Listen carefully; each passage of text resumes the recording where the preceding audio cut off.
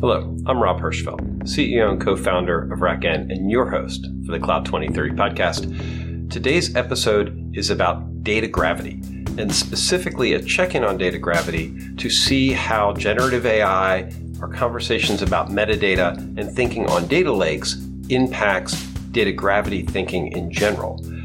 As you might know, data gravity is this concept that has been propagated by Dave McCrory, a friend of mine, who defined this idea that data itself, its aggregation of data, its use and transit of data has a gravitational effect. It pulls more data to it. It also pulls workloads towards it.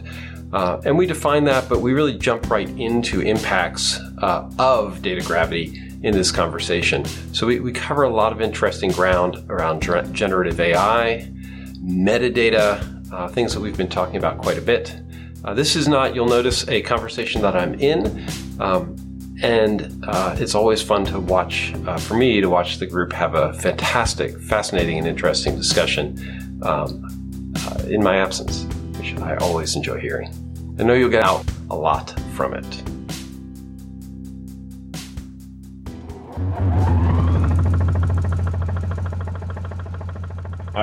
I regularly charter a boat in the San Juans and then oftentimes go down the Hood Canal. And we were leaving in the morning, so we stayed at my parents' house. They live just south of Bangor. And we were leaving in the morning in the boat, and all of a sudden, two Navy patrol boats came up with a 50 cals on the bow of the boats, and they're like, "Stop, halt, what are you doing?" I'm like, "Well, I was going up the Hood Canal." And they're like, "Well, you're violating the 2-kilometer zone with a submarine." I'm like, "What? The submarine? It's right up around the corner." So we had to hang back and wait. And the sub doesn't go very fast. So we were late getting to our next stop that day.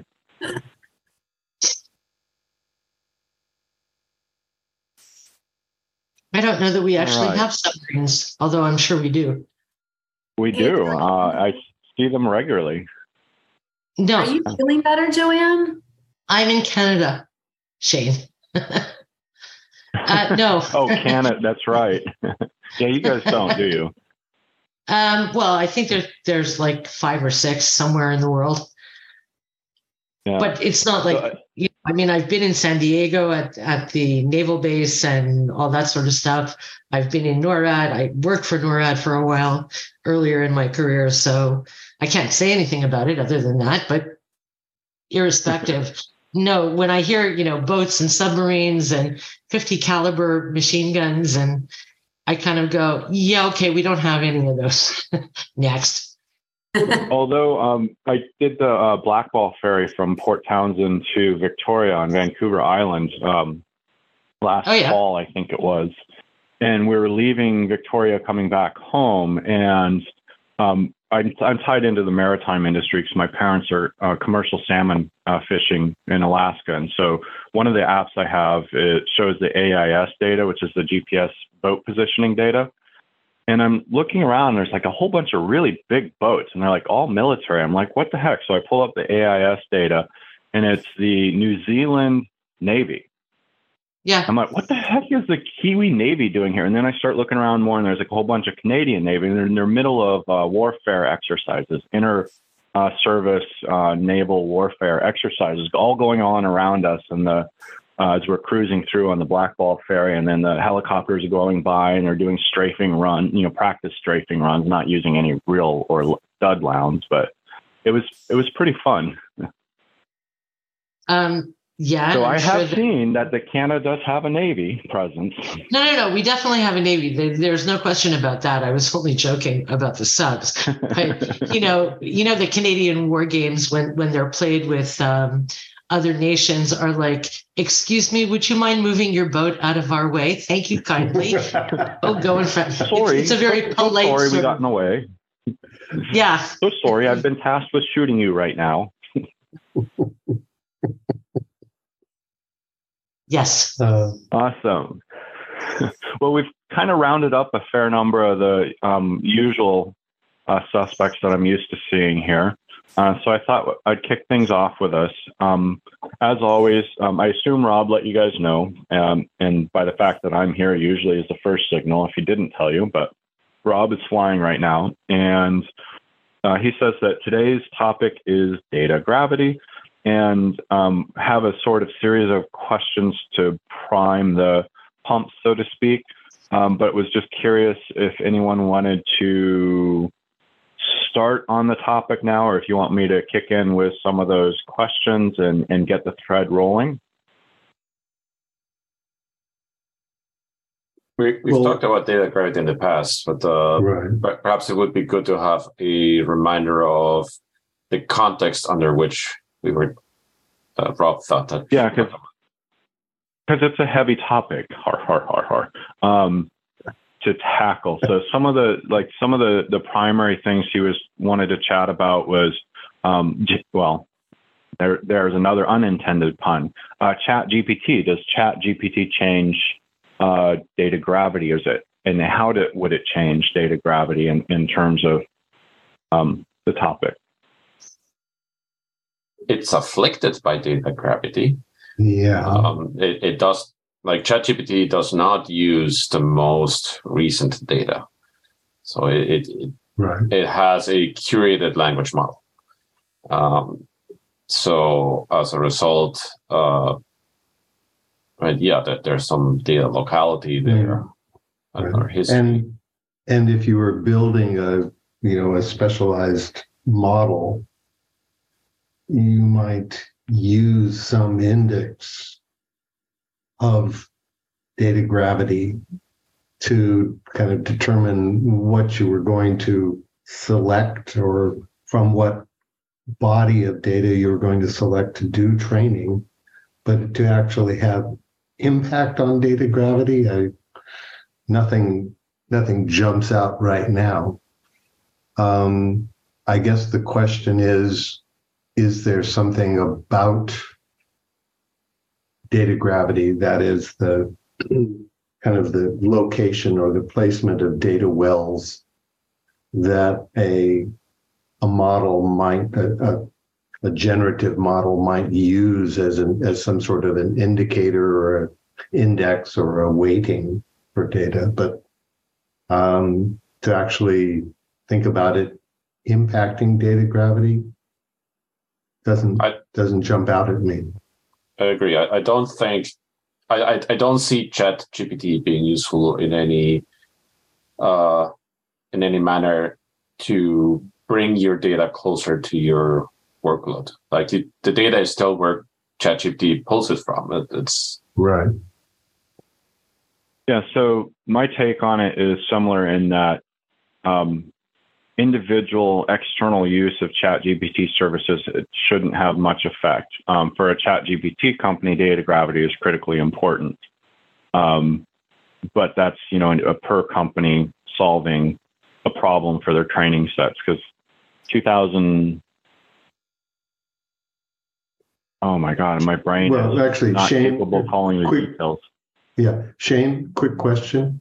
Are we talking about ChatGPT, or are we just talking about GPT in general and generative? I would say I would probably broaden the topic a little bit more specifically in terms of ChatGPT AI in general, sort of artificial intelligence or any AI derived sort of technology, which I would lump ChatGPT under. There are different data models that are used for them, but effectively the same principles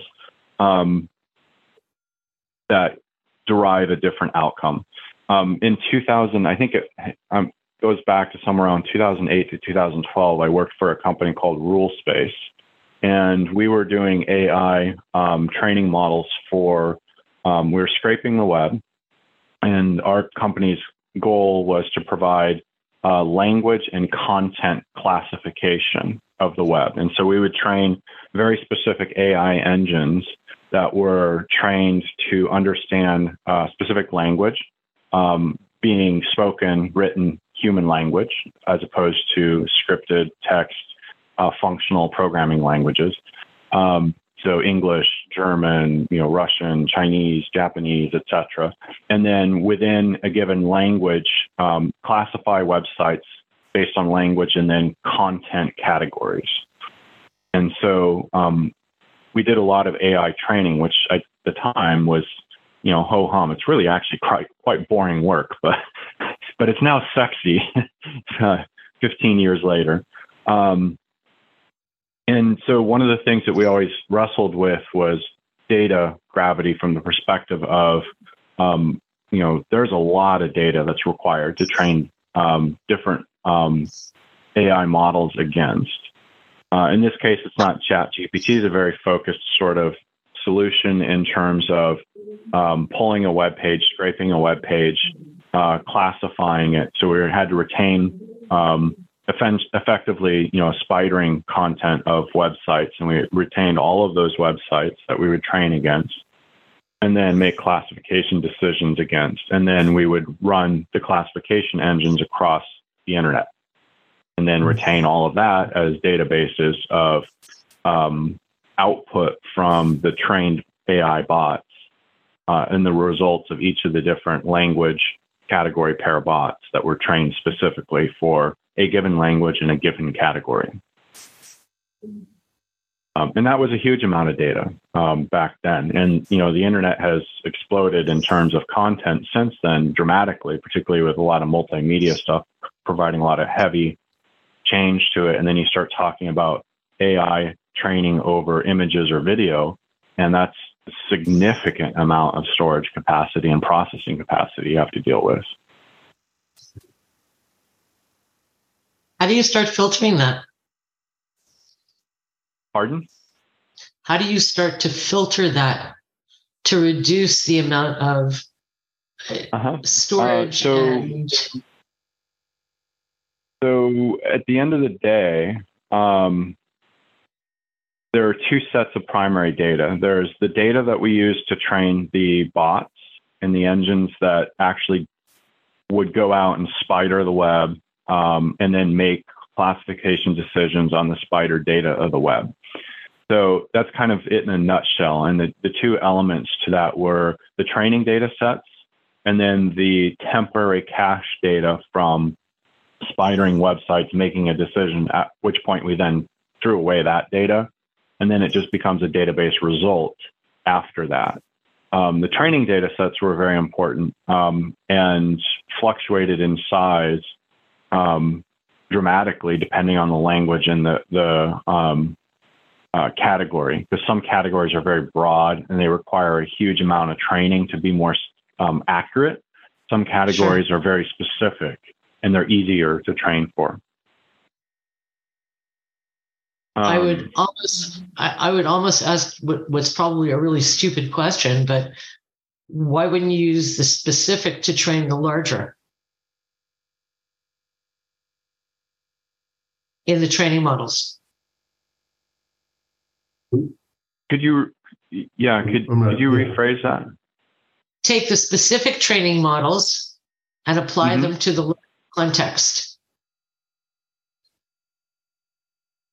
Yeah, and so in this case, the context would be the scraped website from the spiders, and then we had pools of machines that did that, and then those were temporary caches. Effectively. So that's what you were getting rid of. Okay, yeah, and then those would be preempted out of the cache, but maintaining. That a lot of times that fluctuated a lot because sometimes we had to pull lots of websites.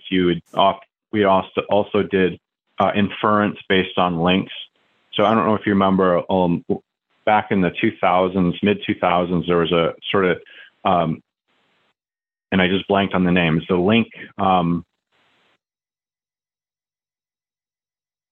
ring, like a link ring. And so you would have a ring of links that all referred to each other. And based on the inference, you could trust the sites that you go to because it's essentially a cooperative group about a specific topic.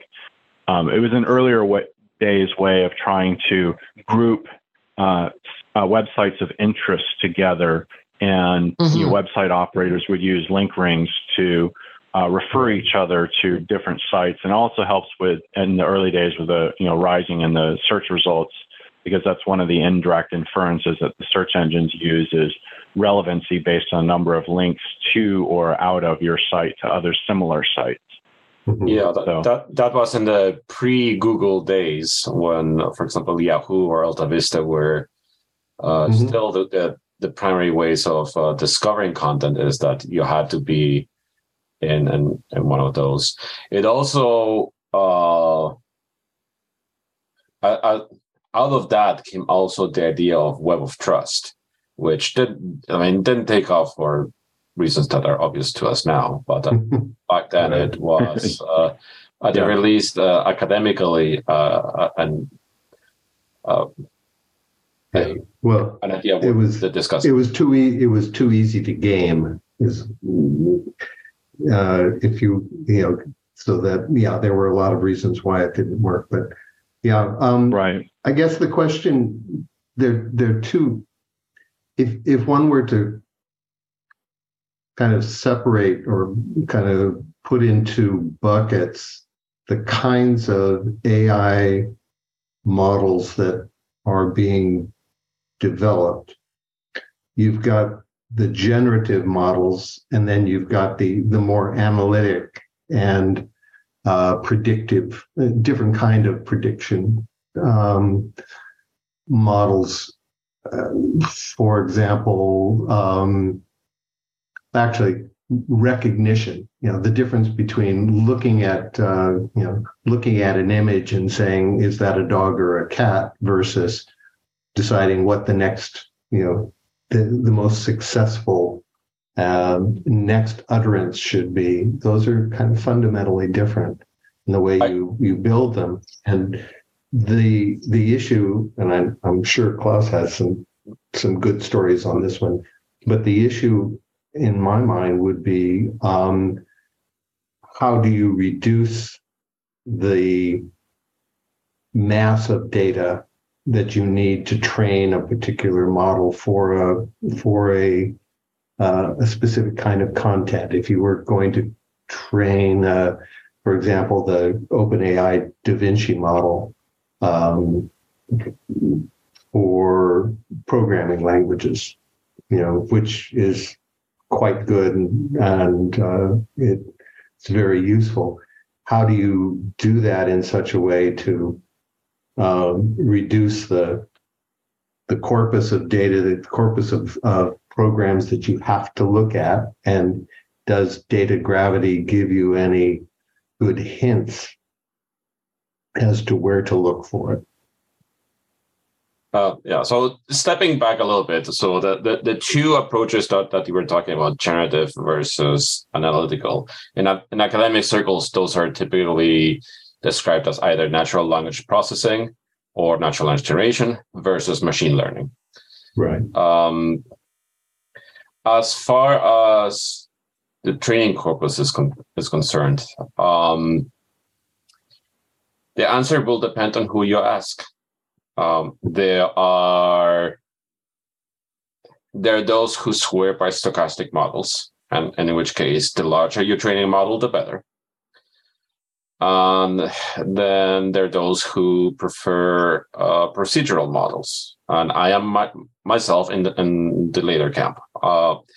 I will totally recognize that stochastic models are currently more accurate, and just because of the sheer volume of data that they have an input, they can become more accurate.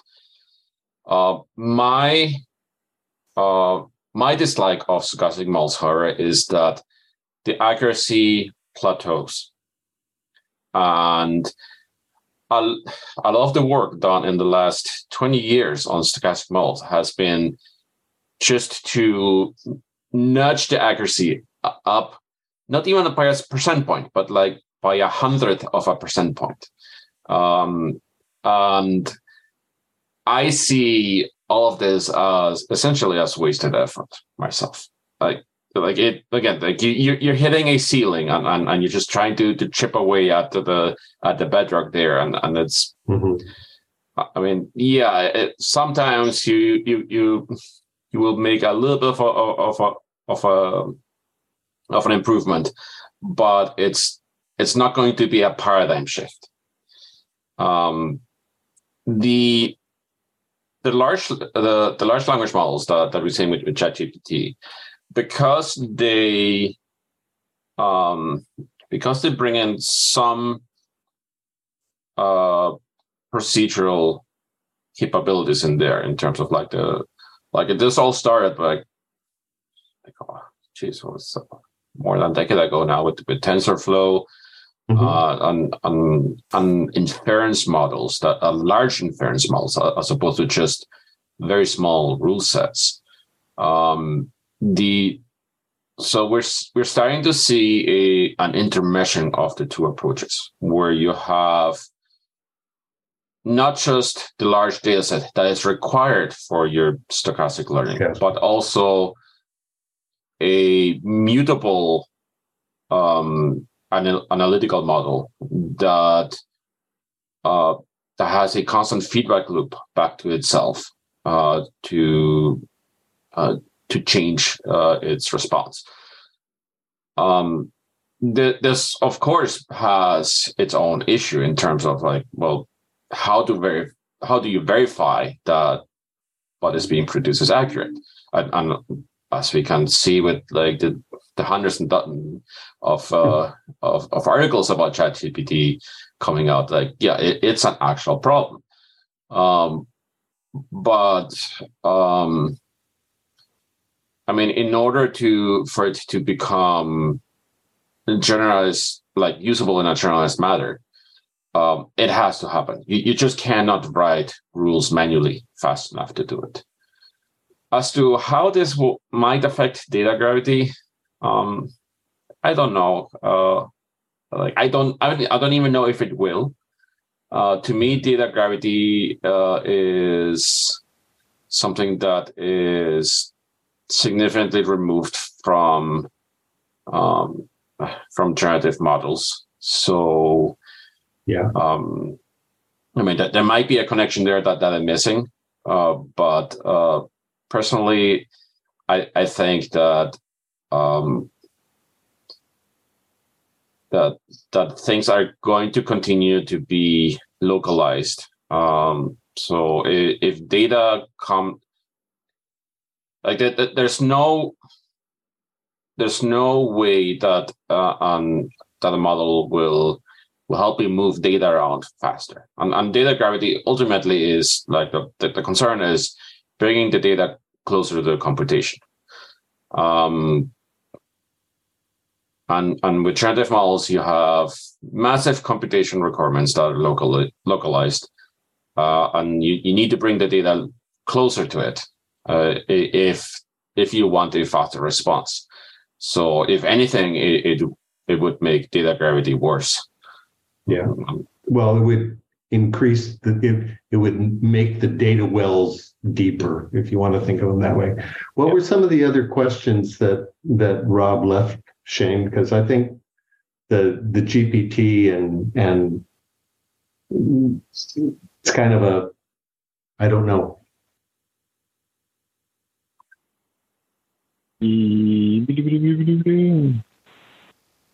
Right. I have many threads here going on. So what about data lakes in general? So you actually brought up a good question about data lakes. How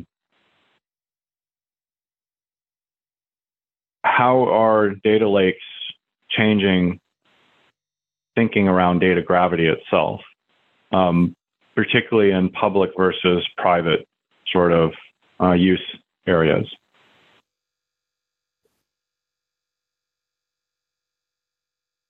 I kind of see them. Yeah. I kind of see them as a ham-fisted approach to trying to work around data gravity itself. If data gravity is a problem, your instinct is to put all of your data in one place so that you know where your computation needs to be, and that's ultimately a data lake. It's just you dump all of your data in one location, and it just commingles there. Mm-hmm. I think it is barely good enough for planet scale data processing. Once you reach to interplanetary scale, or even just as far as, let's say, half the distance to the moon, the latency is going to be so big that your data lake is not going to work anymore. Well, so I see sort of a different side to that latency story, and that data lakes, in some respects, are about latency and control over large quantities of data. Just because of the problem of processing and managing data, if it's distributed, you're going to have latency problems. You're going to have connectivity problems. You're going to have management problems. It's significantly harder to manage far-flung distributed data. From a perspective of as your data, how do we say, the amount of data that you have grows, data lakes become more important because you can more carefully control, in an ideal world, contracts at the operational level for consumption of that data. So things like latency and access to it and storage capacity. So underlying operational problems are part of what I see driving data lakes more so than just co-locating it as a solution, although I feel that is a bit of a reason for it, because distributed file systems, distributed data storage is very hard to get right. And I've rarely ever seen it done right. Well, to your point, it's hard. But I guess one of the questions there is, kind of the notion of a data lake, as Klaus characterized it, was, throw everything in there so that you know that it's available to you, magically it'll be there for you when you need it. In point of fact, most of the first data lakes turned into swamps because there was so much duplicative data sets. There were, there were difficulties knowing what was the most authoritative version of some data sets. And so in point of fact, kind of increased data gravity in a data lake or represented by a data lake could happen because you've got more distinct and worthwhile data being thrown into it, or it could be your organization is sloppy and you're applying no filters to the data, and so you're just throwing everything in there, hoping magically that you'll be able to find it when it comes time. And it's like saying, in this particular case, there's another dimension to be considered besides strictly data gravity, or an indicator besides strictly data gravity, and that is kind of the level of deduplication or the level of, I'll call it data mastery that's going into the data lake. So, data gravity, I think for the most part, has been used as a way of, let's just say, in my estimation, when you think about data gravity, you're thinking about the utilization of data, and it's the place where you bring computation, whether you can develop certain kinds of output. A lot of it is based on stochastic and statistical analyses. So I guess I kind of feel like you have to kind of turn all of this around. What's the value of thinking about data gravity? Is it going to kind of tell you or give you hints as to where you should locate a data lake or a data set? Is it helpful in architecting or optimizing any approach you take to distributing data. For example, if we're talking about data gravity and edge compute, and they seem to be kind of at odds, sometimes at odds with one another. What is the consideration of data gravity going to do to you there? Well, it's funny because you took the thought right out of my brain. And the only way I'm struggling with this because I'm going like, well, okay, I could see it for distributed. It would make sense to me in a distributed environment that you'd want to have the data as close to the source and consumption as possible. So throw it in an edge environment or a highly distributed environment. I could see it that way. But I can't quite wrap my head around it in other contexts as to why this would be really important. Well, at this stage of the game, in a lake scenario, for example.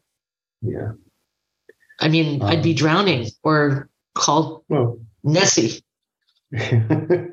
Well, we should also consider that the antithesis of data lake is data portability. So in that sense, it's not just about volume either. For example, look at identity providers. Let's say you use Google OAuth or like OAuth with Google.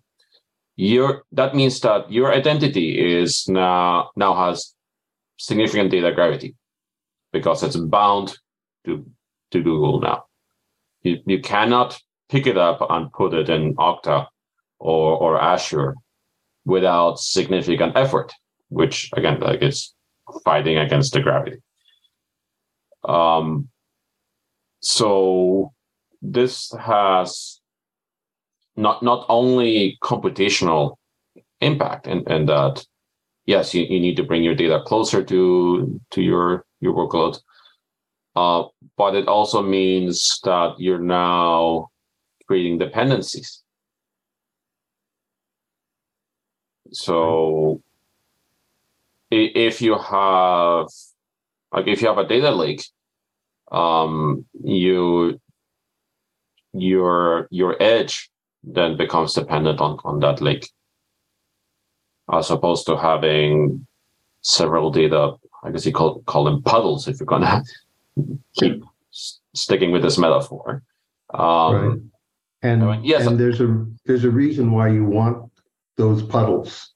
I mean, if we're talking about IoT in particular, you're not talking about the use or the collection of data. You're not trying to bring data. Well, in a way, you are. It's the tightness of the kind of the closed loop. I'm monitoring some device. Could be a manufacturing process. Could be some kind of sensor. I want to retain the data nearby because I'm doing some sort of analysis of the data as a stream, and I'm trying to control a process. I'm trying to control the temperature in some sort of like a cracking tower if I'm in the petroleum business of some sort. The whole point there is if I move that data too far away, I've got a latency problem, I've got an availability problem, and so forth. So there are situations that actually demand a certain kind of data distribution, and then what you are having to deal with is all right, to the degree that data is also required in a composite for some sort of centralized or collection to see the entirety of all of the edge nodes. What do I do about that? How do I manage that? And it starts to be a kind of a multifactorial problem. So again, data gravity is an index of some sort. It's an indicator, and what it says is the architecture, the utilization of the data is going to kind of dictate what is the most reasonable or an optimal kind of data distribution. Yeah, it's a sliding scale. And we have several philosophies at odds here. So like on the extreme left, we have data siloing, which we know is a problem because then the data is completely disjoint. You don't know how to relate it. On the extreme right, we have, I guess we can put the data like closer to the extreme right, which has its own problems also. Again, like data gravity is one, but also if you put everything in one big vessel, well, then the impact of a problem becomes bigger as well versus a distributed model, let's say. And I mean, this is like real life. I'm doing a real life comparison here to like say like oil tanker ships, where like you don't just put all of the oil in a big hull. Like you have it compartmentalized so that the impact of it sloshing around doesn't break your vessel apart. The same thing again happens with data lakes. Like if you just dump everything in one place and don't curate it, don't sort it out. Right. You, as you mentioned before, like it's going to turn into a data swamp. There's going to be your data is going to be useless. Right. So you have to find the right balance between segregation and interoperability. Yeah.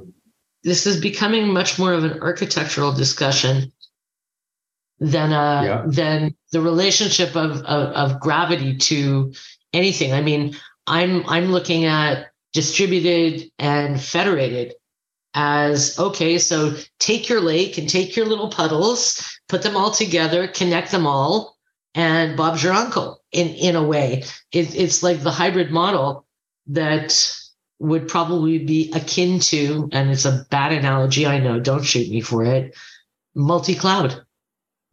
Now, in order to have a workable hybrid model, you need to have at least a consistent schema. So that is great if your data is structured, like, for example, time series, which is the poster child for distributed data.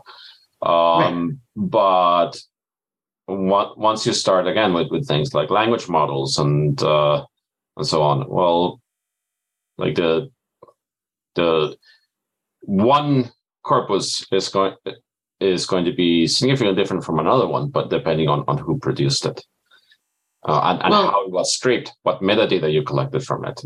Well, not only metadata that you've collected, it's metadata that you're distributing as opposed to the primary data.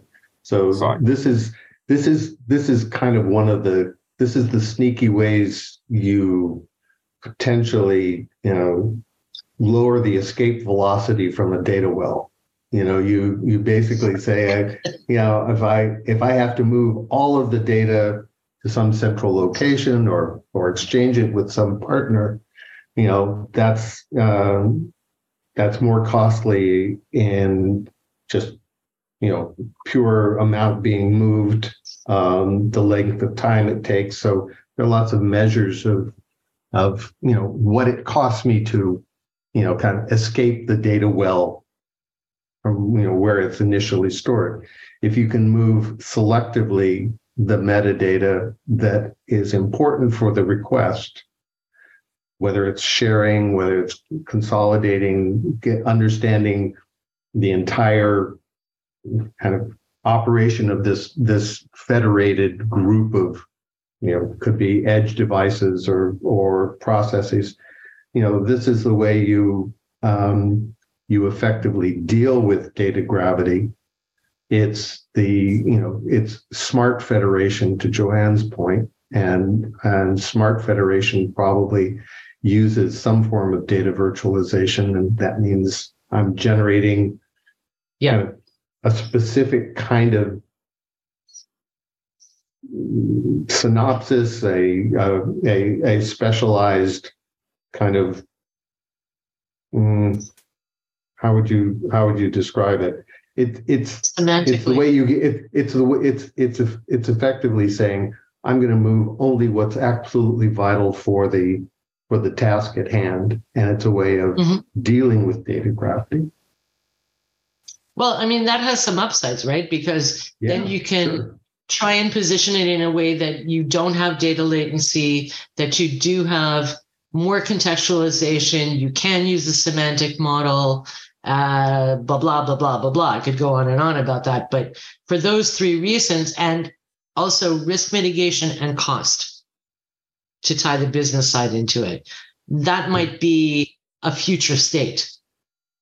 Well, right. Like I think I think that the whole idea of, and I know it's controversial, data lakes is overblown because they are becoming not only deeper and deeper swamps, but dirtier and dirtier swamps. Well, that's why you don't have people continuing to use kind of a pure data lake approach. It's, people talking about data lake houses and so forth. The whole point is before you throw data into the data lake, you cleanse it, you take a look at it, then arguably you even take a look to say, is this data already in here somewhere, or is there something close to what I'm about to place into the data lake that's already here, and should there be some sort of a deduplication? Do you tag it? Do you categorize it on ingress as opposed to just throwing it in there and searching for it after the fact? Otherwise, this is exactly right. You create swamps. They're a stopgap measure. They are a stopgap measure, exactly. Because ultimately, you're going to end up finding yourself returning to the whole notion of a data mart, that you're going to pull out of that data lake and use, and that's a kind of a nicely curated, selected body corpus of data that I'm using for a specific purpose, a specific application.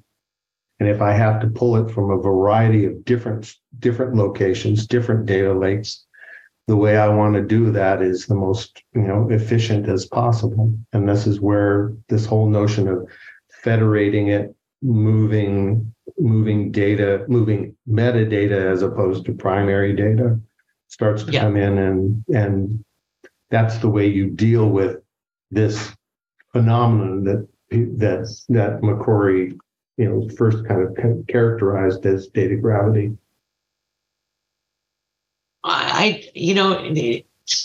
Maybe I'm old, but to me this sounds like the precursor to what became data warehouses and have now been extended to football fields, and now we're calling them lakes. And the problem is still the same. We still need better schema and better ways of thinking about all of the data in all of the silos that are now considered legacy and technical debt, just to be able to go back to square one and say, we took the round peg and we tried to shove it into the square hole and it didn't fit. So now our new version is called an ellipse. Maybe we'll get it right this time. Well, I mean, to your point, one of the things that, becomes pretty clear, at least for me, is that kind of indiscriminate kind of collection of data without a purpose, without some pre-processing, without some categorization, without tagging, that's the definition of a form of, we'll call it data debt. It's technical debt of a very specific kind. And in all of this, what you also have, it's basically like saying, fine, I want to get an index of data gravity, but I also want to know how much of the data in that data pool, in that data well, is dark data that is in there that I can't find, data that I never use, data that's just taken up space and costing me money. Tremendous amount of dollars. Yeah, no, listen, we talked about dark data, one of my favorite topics, a while ago. And I know we were supposed to revisit that topic, but that was along the lines of metadata. And I'm beginning to, no pun intended, gravitate more towards the idea that the next iteration of all of this should really be focused on the metadata. We have to get that ontology done and figure out how to make that work, because if only 27% of the data that's being stored is actually being used, and this is cross-industry, not just in manufacturing, the low is 19, the high is 31. Why are we spending all of this time, effort, and money? It's reminiscent of the old saw about marketing. The head of marketing says, I'm spending $1 million on marketing, and I know that half of it is really effective. I just don't know which half. Right. So the idea that I'm holding on to data in case I might need it later. I think you're dead on with this, and this is it. Let's put it this way. We need, in addition to just a kind of a raw data gravity kind of metric, you need some other indices, some other metrics that basically assess the quality or the value of what's in a data collection, in a data well. And if data continues to build up in a one of these data wells strictly because there's other data that's already in there, that's a recipe for disaster. That is actually a definition of a kind of technical debt that is going to come back and haunt you. You will never escape the data well, right? So it just goes more and more to the point that on ingress, this is one of these shift left conversations, as early in the process as possible. You need to do some filtration. You need to do some processing. You need to do some cleansing. There are any number of things that you want to try to do to improve the quality of the data that's going into this data lake, into these data wells. Without that, we're basically going to swamp ourselves. It's a depressing conversation. So if I may offer something interesting, and this may or may not be like on point, but the last company I worked with has a distributed file system, and we were, really dealing with these kinds of issues and solved it mostly from a metadata perspective, using AI to determine what data needs to stay at the edge and which needs to be in, the cloud and blah, blah, blah, all that stuff, the things that are a little bit above my pay grade sometimes, and primarily in manufacturing or construction, where people needed to collaborate on these huge files like in CAD and across the globe. But I think there's a governance issue to it, as well as sometimes a nostalgic issue from a company's perspective. So a little story, we were working with Victoria's Secret, and they were spending an inordinate amount of money to store videos from ages ago, and it was all very kind of nostalgic, right? They were never going to touch them again, but they were not going to ever use them either. So I think there's there's not only an architecture perspective to this conversation, but there's also a sort of, I have a whole storage area of things that I keep that are nostalgic to me that I'm probably never ever going to look at again in my life. And I think that's a component. And then some of our customers needed to store data for 7 years because of governance, things. Regulation. Yeah. Regulatory is a better word, right? Data governance is different. So anyway, if that's helpful at all to the conversation, that's what I can add. Well, it is, because the last little while I was in the hospital, so I've been out of touch. But just before I got sick, I was speaking with a client, and I got a little frustrated, and I said to him, "You're a data hoarder. You don't have to, you don't need a closet. You don't need a bigger house. You're a data hoarder." And he said, "Well, yeah, but some of it is like from, 15 years ago when we bought such and such a company." And I said, "The government is not making you keep these records any longer." Yeah. Right. Yeah. And the answer was no, of course not. It's ancient stuff. But every once in a while, I want to know that it's there. And I said, "But that's data hoarding. And that's costing you." When I broke it down into numbers and showed him exactly what was what and what it was costing them, it was like, "Okay, get rid of it." Just, I said, "I'll give you the honor, have your IT guy set it up in such a way that you can be the one that hits the delete key or the cancel all or whatever and stop." And the argument that I've heard come back from the data hoarders, a few of them, has been, "I would have agreed with you had it not been for the fact that right now, with all of these new machine learning data sets, this data might in fact be longitudinal.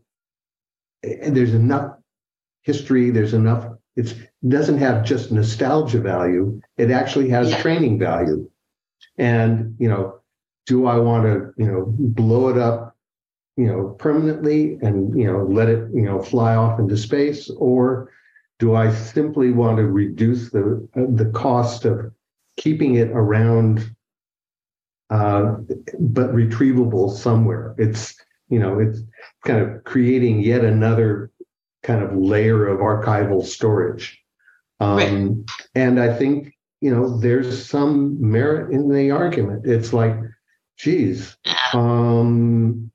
if in fact we have enough consistently gathered data over a long enough period of time, do we not have something that can be used for some kinds of machine learning? And the answer is maybe we do. So, Joanne, I apologize for interjecting here, but we're closing at the top of the hour. Klaus has had his hand patiently raised here. I'm not sure if he still has a point he would like to make before we wrap up, but I do have to jump off in 2.5 minutes and shut down the bridge here. All right. I'll be quick then. Just two hot takes. One is with regards to what Rich was commenting. Yes, data hoarding is okay in my book. Data hoarding in warm storage is not okay. Like it should be in cold storage. So it doesn't consume any other resources other than space. And then going back to what Diane mentioned regarding governance and regulatory compliance, it got me thinking that that is one of the benefits of a data lake, in that it makes it much easier to audit who accessed the data.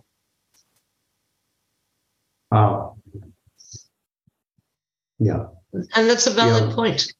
I mean, the only point that I was going to add was, I don't disagree with you, Rich, but I think given the price points and the time involved, even for data scientists using or creating those training models, if it's more than 5 years old, the world has changed so dramatically. What real value is there going to be in using that data for training? And I can't think of any. The only thing that I can the only thing that I can think of is our kind of natural processes that occur over kind of a different timeline. If you talk about weather data, if you talk about, there is one place where if I had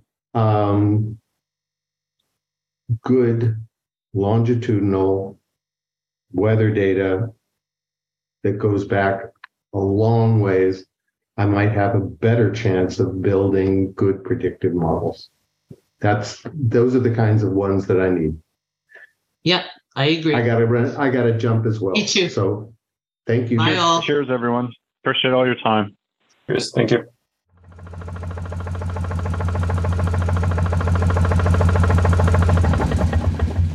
It's interesting to me to see how much these subjects interweave. Our conversations about metadata, which we've discussed several times and will continue to discuss on the podcast, really impact how we think and should be thinking about data gravity. And I hope that you will consider coming back and joining us as we do what Joanne was suggesting, which is defining metadata constructs better so that they can be used more aggressively in data analytics, data management, data security, and the dreaded data mesh. If you want more information, please come join us, find out our whole schedule at the2030.cloud, and I'll see you there. Thank you for listening to the Cloud 2030 podcast.